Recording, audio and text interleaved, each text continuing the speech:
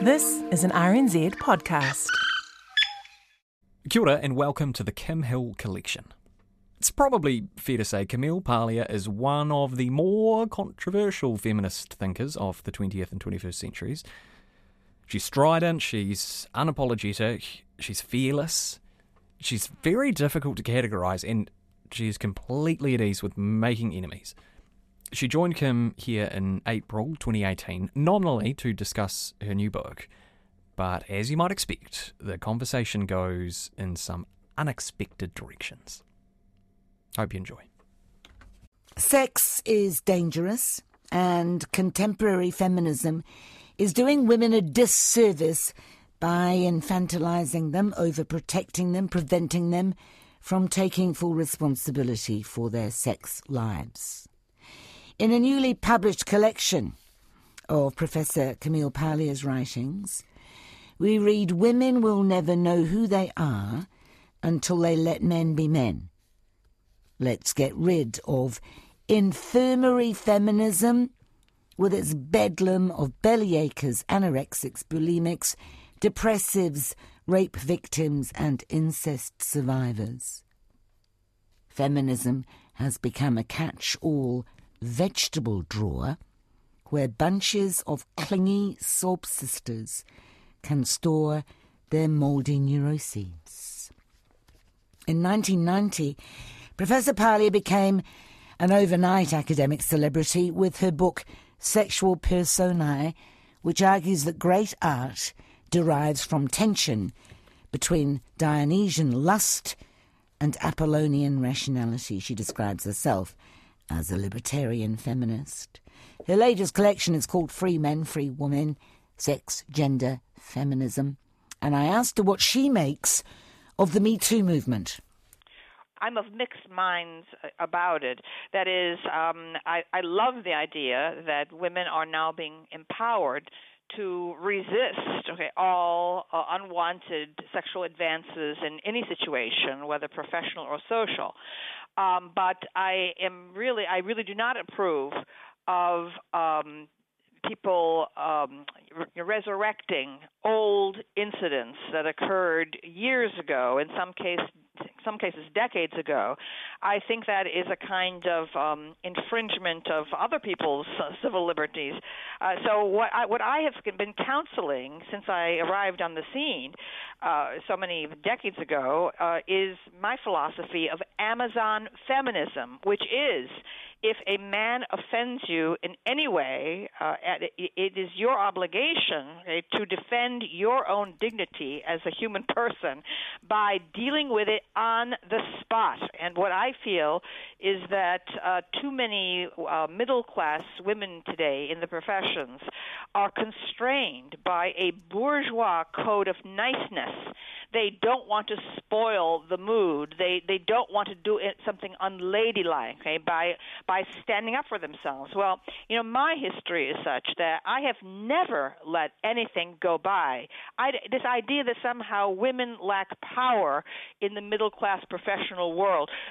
Women are making a choice, for job advancement or career advantage. They are sacrificing their own personal dignity, again, as human beings. So I feel it is women's obligation to be militant in every situation and to convey very, very clearly to everyone, both men and women, what they will and will not tolerate. However, if women were not in a position of power at the time to, as it were, knee Harvey Weinstein in the crotch, can they not have the right now to say, this is what happened, it was wrong, and he needs to be called on it? Well, I'm delighted with the fall of Harvey Weinstein, who appears to have been a horrible bore and a serial offender. But in the Weinstein case, I blame all of those prating ultra-liberal women of Hollywood, from Meryl Streep on down, who had clearly heard about these outrages for many, many years and did nothing to protect potential future female victims. On the contrary, Meryl Streep was calling Harvey Weinstein God, okay, at an awards ceremony. The gross hypocrisy, okay, of people throughout the Hollywood film industry in the case of Weinstein is to be condemned.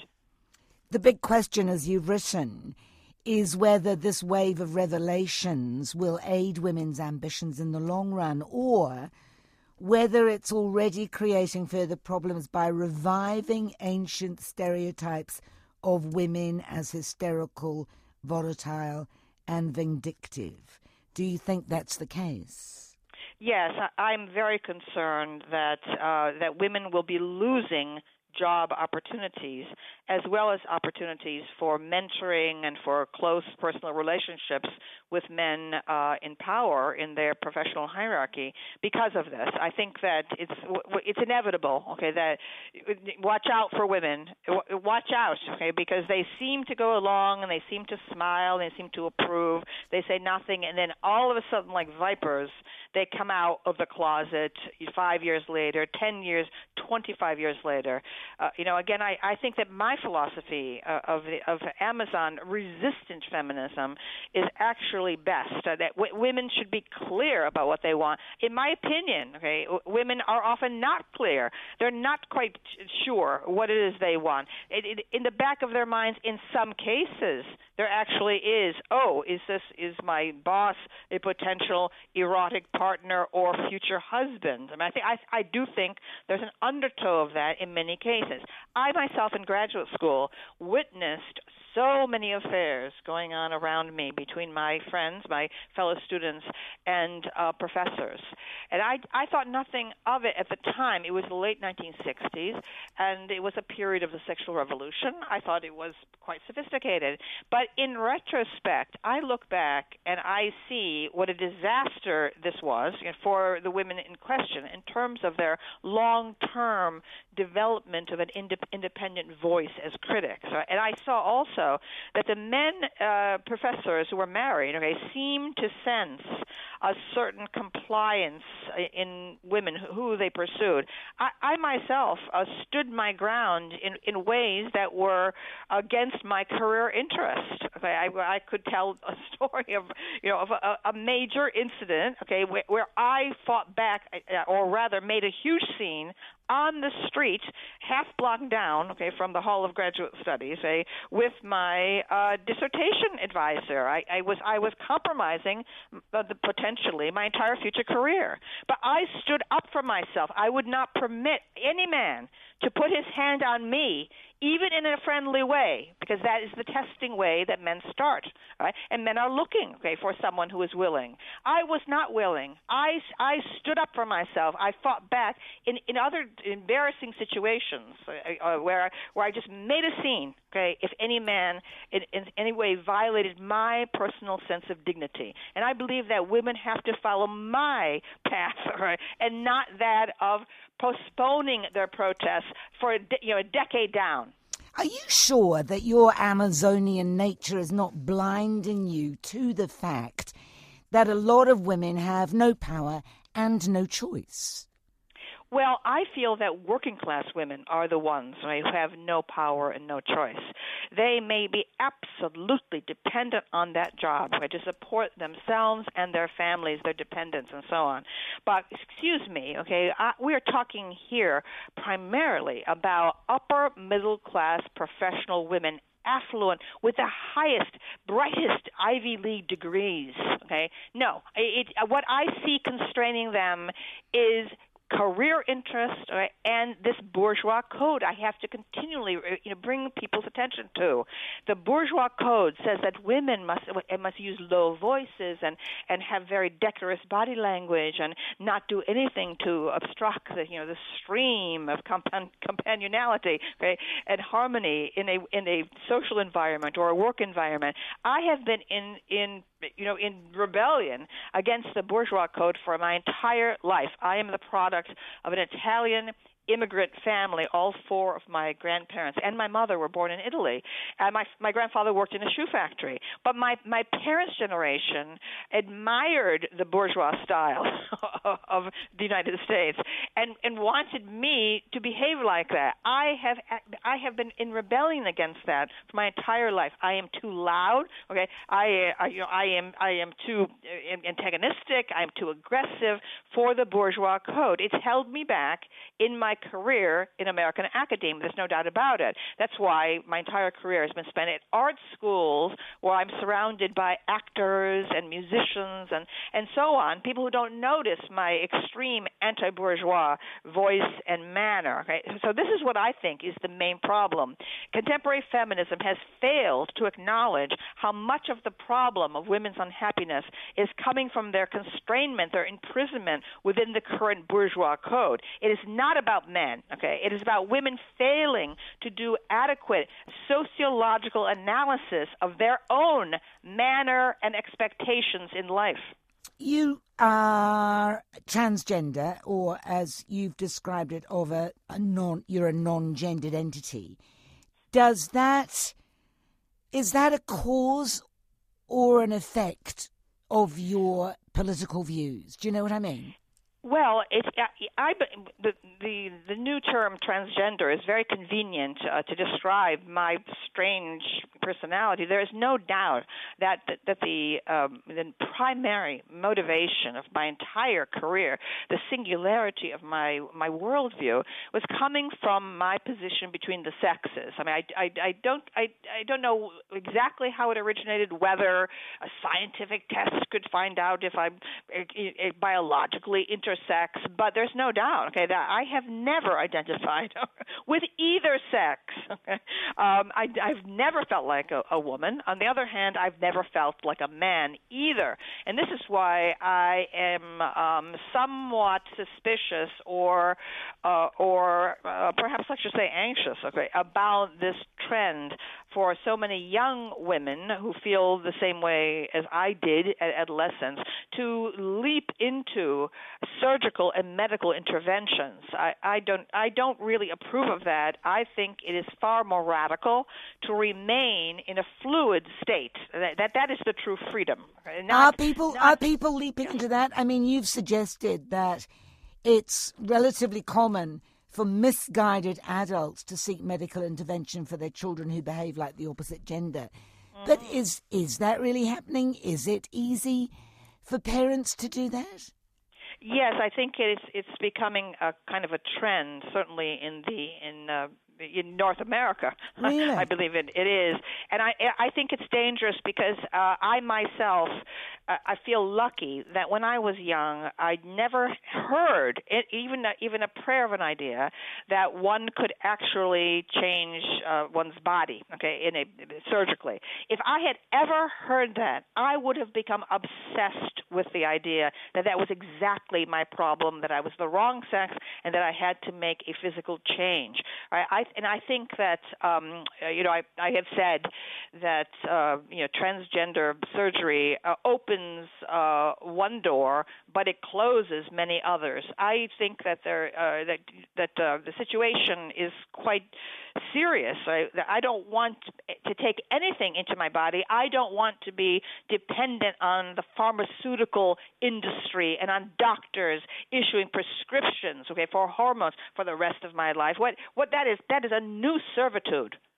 If you have never felt like a woman, how can you speak on behalf of women?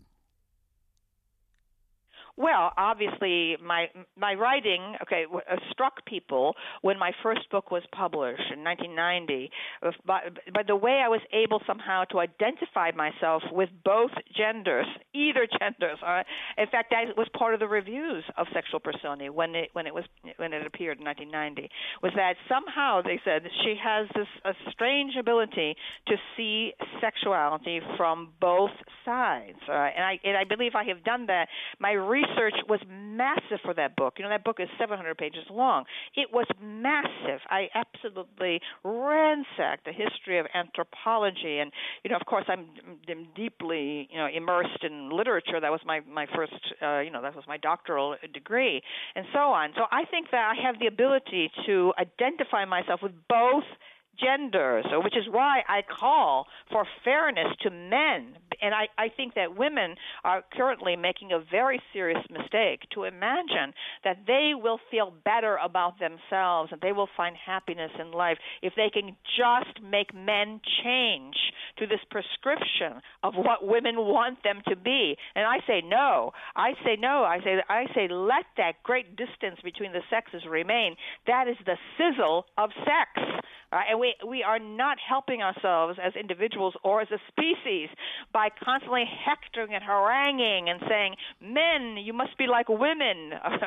I think there are many, many problems in current heterosexual relationships that are issuing from systemic problems that have to do with the transition, as I have often written, for the transition from the agrarian period into this industrial and post-industrial era.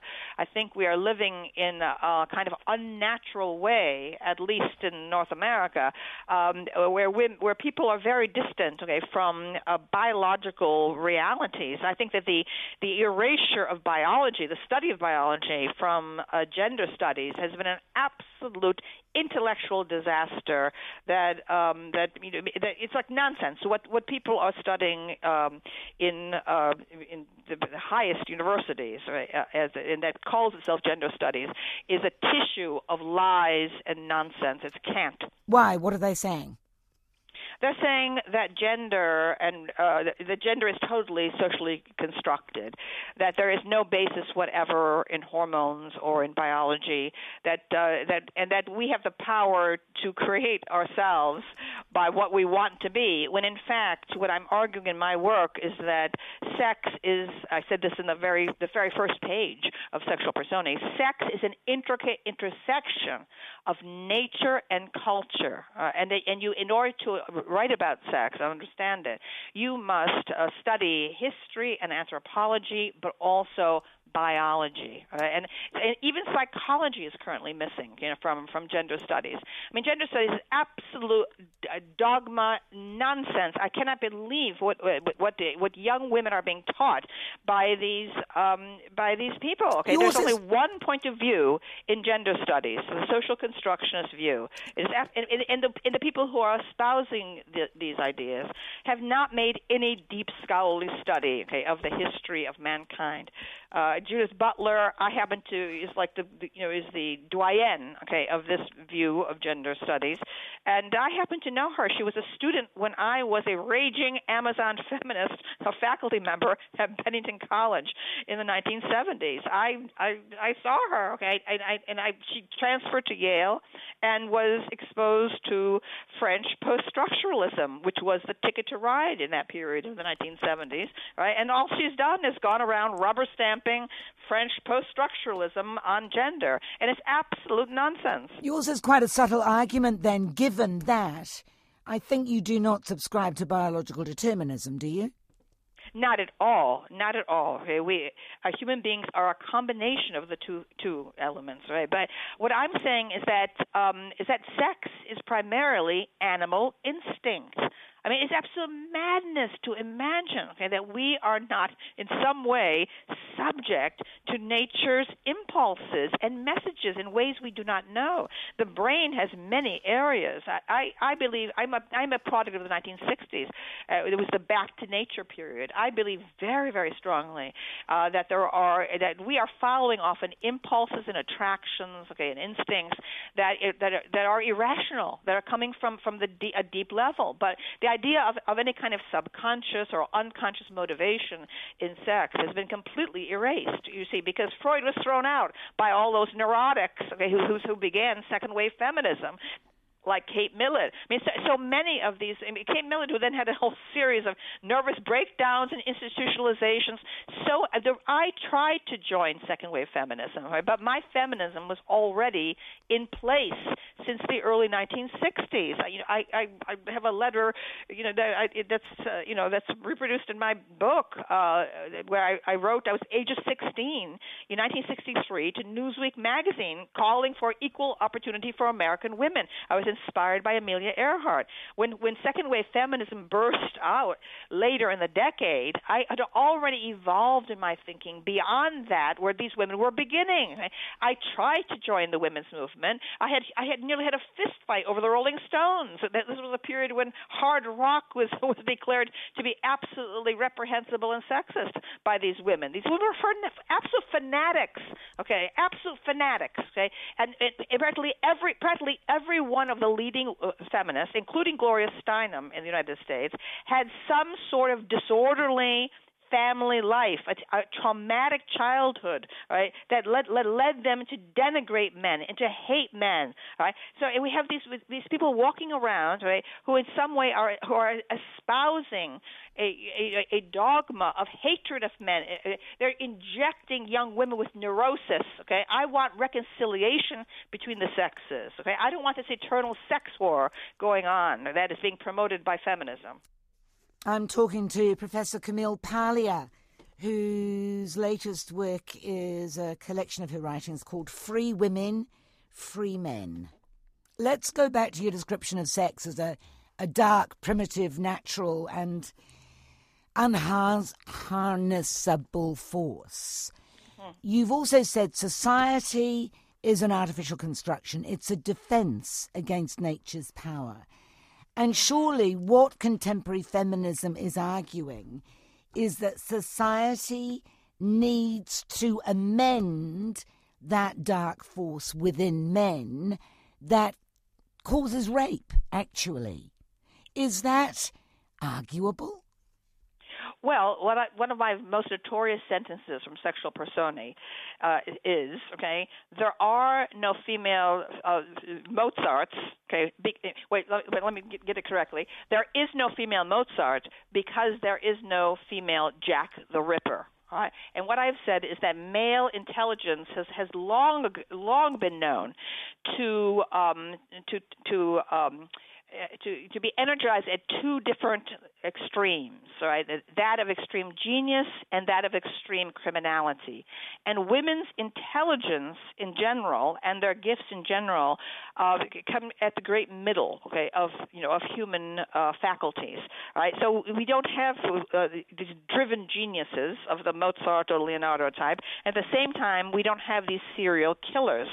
And I mean, it should be quite obvious, or it was obvious to my generation, which knew Alfred Hitchcock's masterpiece Psycho, all right, that you can have that sexual psychology can be extremely distorted in the male brain. Right? It is very, very rare that you get in women the kinds of conceptual rages that produce every kind of atrocity.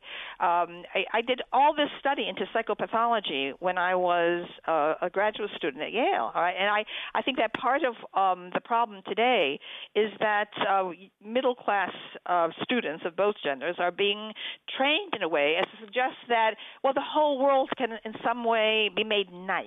That human behavior can in some way be made predictable. Right? I am interested in the actual human record, which shows the derangement and genius. Right? And there's reason to fear. There's reason to admire and glorify the human record, but then there's also barbarity and brutality beyond measure, a descent into primitivism that's absolutely inevitable.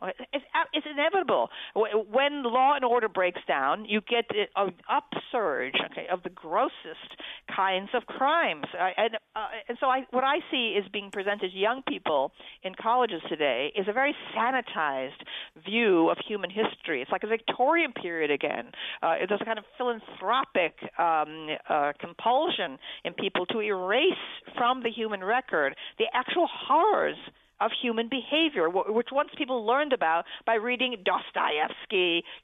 All these sort of big, heavy books are gone now. Okay, in this new world, young people in their world of social media, in their iPhones and so on, they have no sense whatever, okay, of the horrors of human history. You see, it does strike me as weird that on the one hand you're defending men, you're saying men have been badly treated, men need to be honoured as men, and yet you're a whisker away from saying all men are rapists.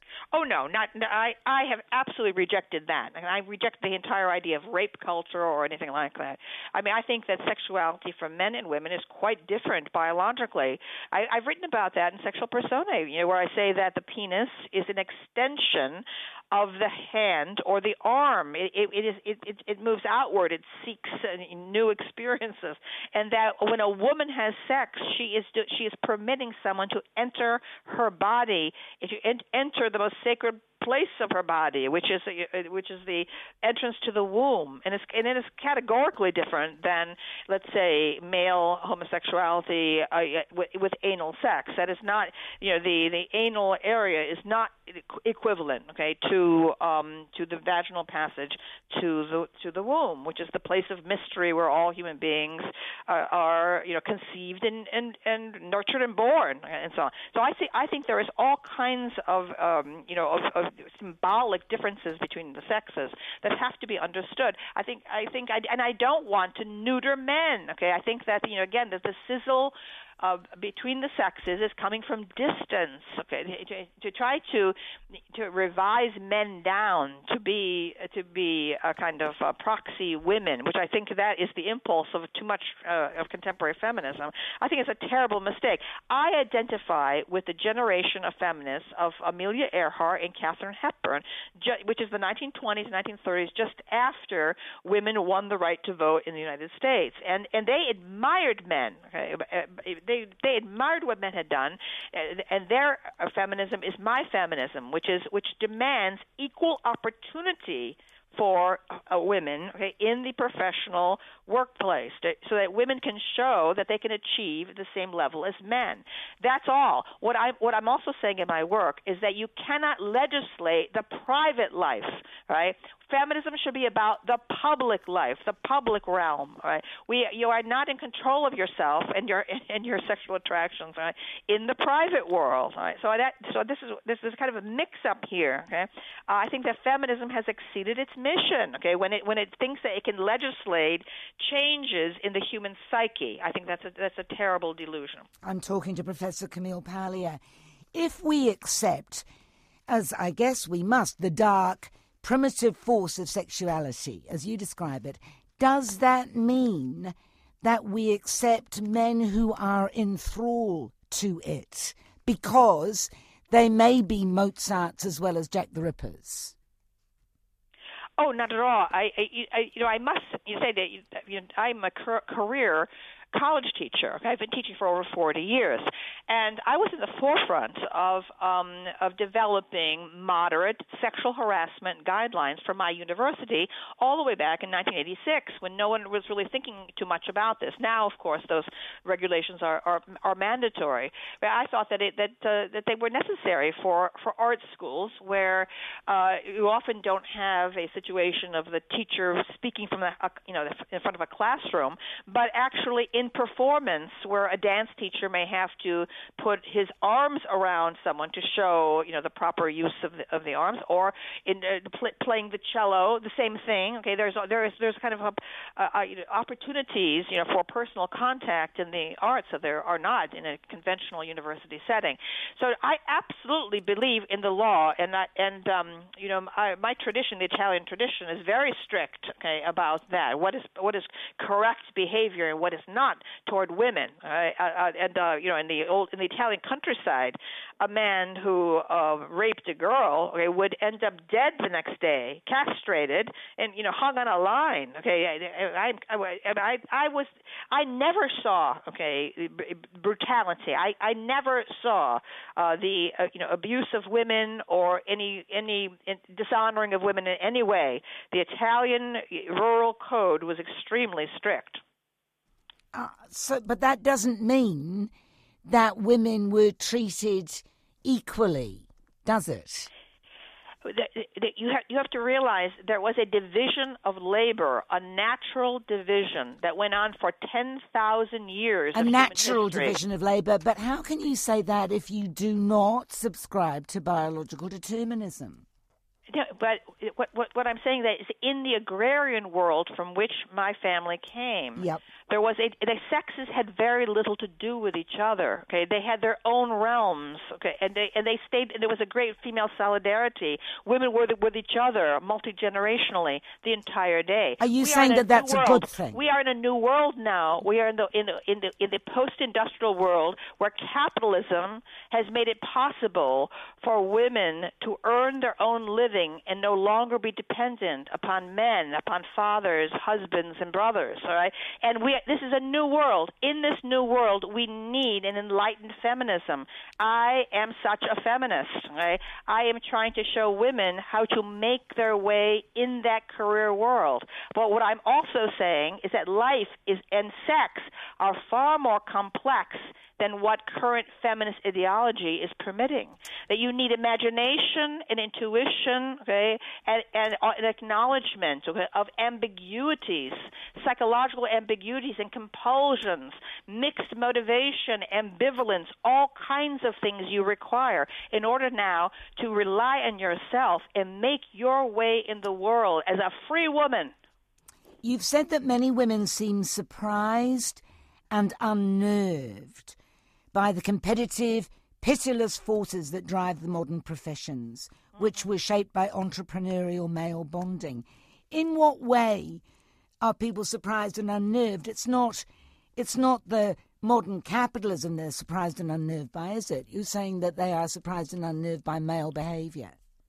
I think that women and men are quite different. I mean, I think the way women relate to each other is quite different than the way men relate to each other. I think there is a competitive, taunting quality to the way boys are globally. Okay, the idea that somehow all this is being imposed, from above by some sort of ancient system. I mean, the sheer resemblance in the way boys, hurtfully, quarrel with each other and have this kind of pecking order. Okay, which I think there are real deep dynamics in the way men behave with it. There's a cruelty, okay, a testing that goes on among boys. I have written about that in terms of the genesis of male homosexuality. I think that many sensitive and artistic boys are wounded by that, by that ferocity of male bonding early on in the schoolyard, and that it's something that I think that's what they remember when they say, "Oh, I was always gay," what I'm saying is that no, you were different. Okay, you did not want to join in the roughhousing. Okay, you felt repelled by it. You were drawn to other things in life, and the same thing with girls. I think there is a strange dynamic among women. For example, I'm a great fan of the Real Housewives series. I've always been a fan of soap opera, okay, and of the way soap opera has shown the dialogue among women, this communication styles among women. It's quite different, okay, than that goes on around men. And I as an alienated being, this strange intersexual being, whatever, am able to spot these patterns. I have the ability of pattern recognition, and I've seen these patterns, different patterns in men, different patterns in women. And I think that this idea that I'm asking for political equality, professional equality, but that does not mean sameness. The sexes are not the same. I see that the New York Times just today is running an article about the glass ceiling, saying, why are there more men called John than there are women in this corporation or that Congress, in fact. Is there a glass ceiling? Should it be shattered? What is your take on that, given what you've said? I was in the forefront in the 1990s of talking about the first woman president at a time when most other feminists were concerned merely with policy issues. sexual harassment and abortion rights and so on, which I 100% support. And what I have observed in the United States is that I think we have been ready for a long time for the first woman president. We have women mayors, senators, governors, and so on. But women were not running for the office. I have constantly said that Senator Dianne Feinstein of California should have been our first woman president. Similarly, Nancy Pelosi, the Speaker of the House, who's risen to the highest rank of any American woman in history, did not put herself forward. All right, I think that they knew perfectly well, what a brutal process running for president in this gigantic country of the United States is. They would essentially be giving up several years of their lives, to it. So what I see also in other kinds of jobs is that women don't necessarily want that kind of all-absorbing position at the very top, which would mean they would sacrifice family time, personal time, time with children, and so on. I mean, I think that we want women to rise to the very top. I think Angela Merkel has demonstrated a wonderful combination of political realpolitik, along with a persona that is very humane and very human. That is, she's someone who has interests, gardening and cooking and going to the opera and so on. In the United States, Hillary Clinton has not been a good role model, in my view, because her entire prominence has been due to her attachment to a man. She's never actually achieved anything in the jobs that she got as senator or as Secretary of State and so on. All right, and what she shows is a kind of compulsiveness in her campaigning. It's almost as if she's fleeing something in herself. She does not have a normal life. She does not have normal interests. I want women leaders to be normal people, with actual emotional lives. I think that Senator Dianne Feinstein, and Nancy Pelosi have shown that in their decision not to actually run for president. This is an insane system that we have in the United States. I would hope that someday we could adopt a more limited kind of campaign season that would be, as in the British style, just a few months long. I think that would draw many more women into campaigning and competing for the top spot. We have a prime minister who is pregnant. I'm wondering what your take on that is. Well, that's great. I mean, I think any time that we have a woman leader who also has a genuine private life and warm personal relationships at the family level, I think that is a great advantage. Is it a mistake to challenge sexual stereotypes? Because you're portraying a world in which there is a dominant male and a submissive female. Not at all.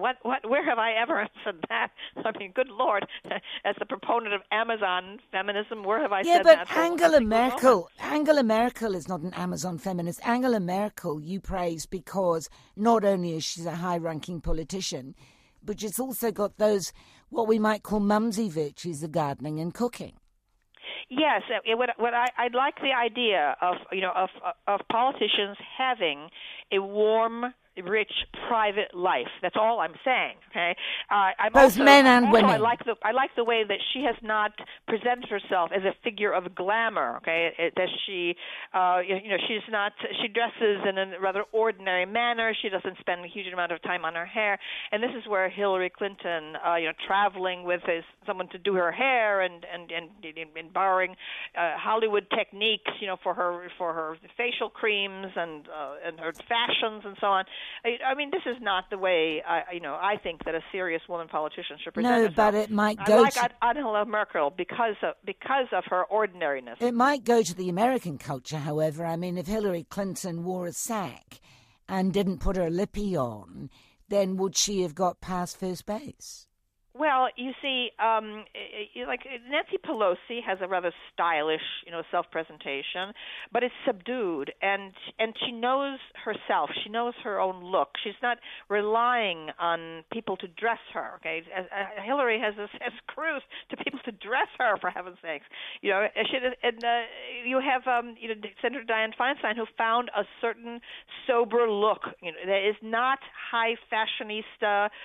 You don't have her, either of those two women running off to get $300 haircuts, at the most expensive place in Manhattan. All right, I'm sorry, it grates on one. I think the reason is that Hillary is it's not natural to Hillary.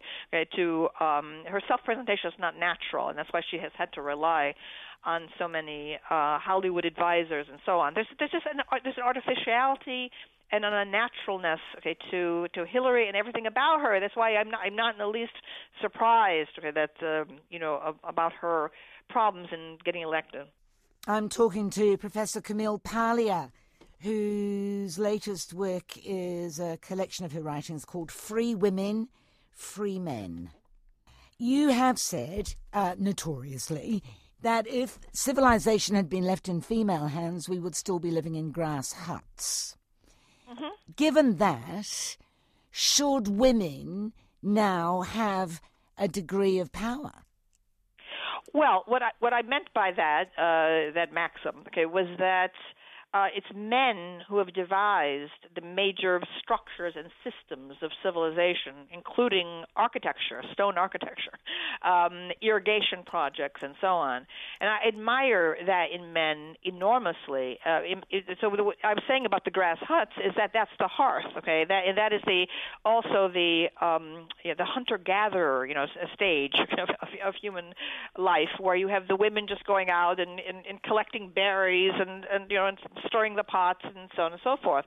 I mean, I feel that it's men who push out, push the borders of human life outward, and go and risk their lives, and to seek new lands and so on. I have learned an enormous amount from men. I admire the great things that men have done. Okay, and I became strong by studying what men have done, the accomplishments of men. I have no problem admiring men because I am strong in myself. It's only weak women who can't admire men. Now, I'm not saying that men have any right, okay, to dictate to women, okay, in any way. For heaven's sakes, I believe in defying, okay, any kind of authoritarian intrusion coming from any direction. Yep, I get all that. But if that is true, if civilization had been left in female hands, we would still be living in grass huts. Mm-hmm. What makes women able to be as useful members of society today?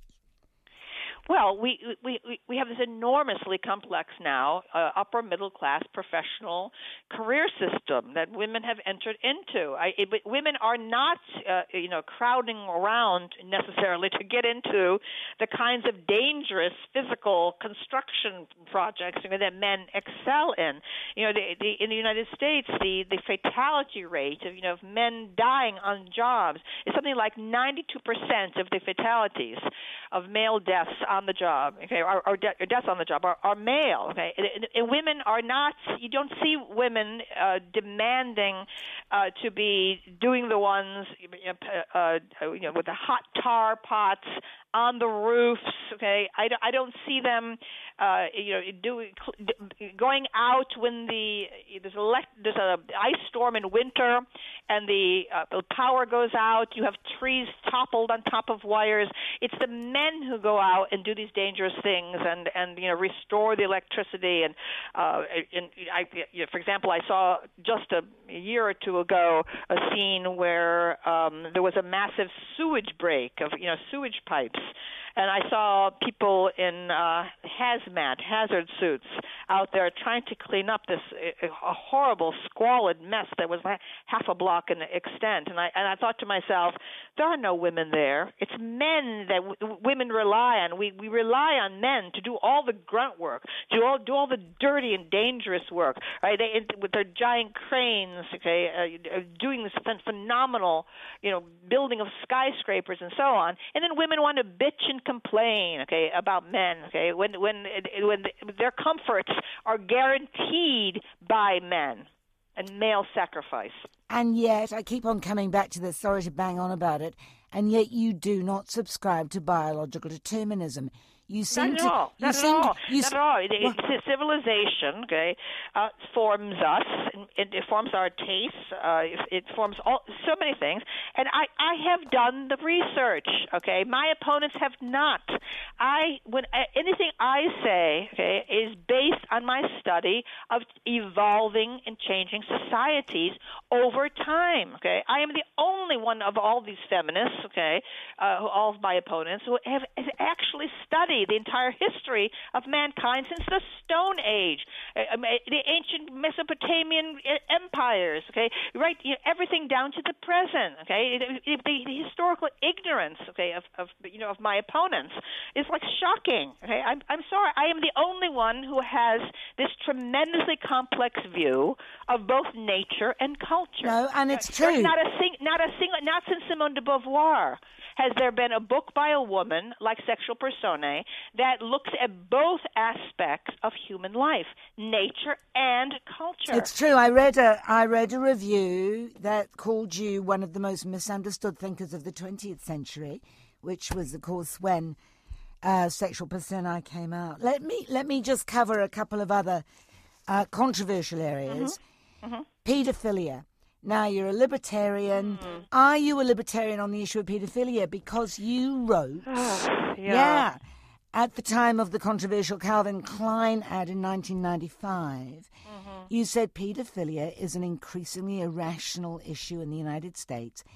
Gays must valiantly defend their cultural tradition by carefully articulating its highest meanings. What does that mean? Oh, dear, yes. This is an issue, you see, in the history of male homosexuality, not lesbianism. Many parts of Sexual Personae are about, the boy love in the ancient Greek world, as it was also espoused in the late 19th century, most famously, of course, or notoriously by Oscar Wilde and so on.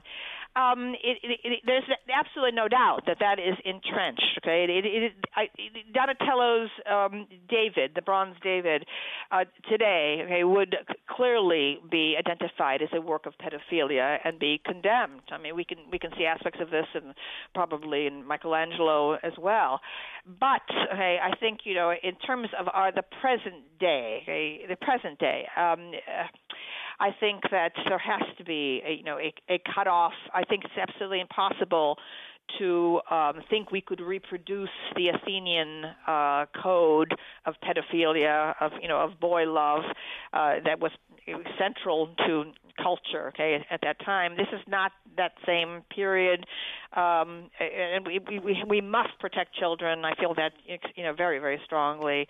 So the age of consent for sexual interactions between a boy and an older man, I believe that it's obviously disputed at what point that should be. I used to think that 14 was the way it is in some places in the world was adequate. I no longer think that. I think that young people need greater protection than that. So when you said gays must valiantly defend their cultural tradition, yes, I was talking about gay men.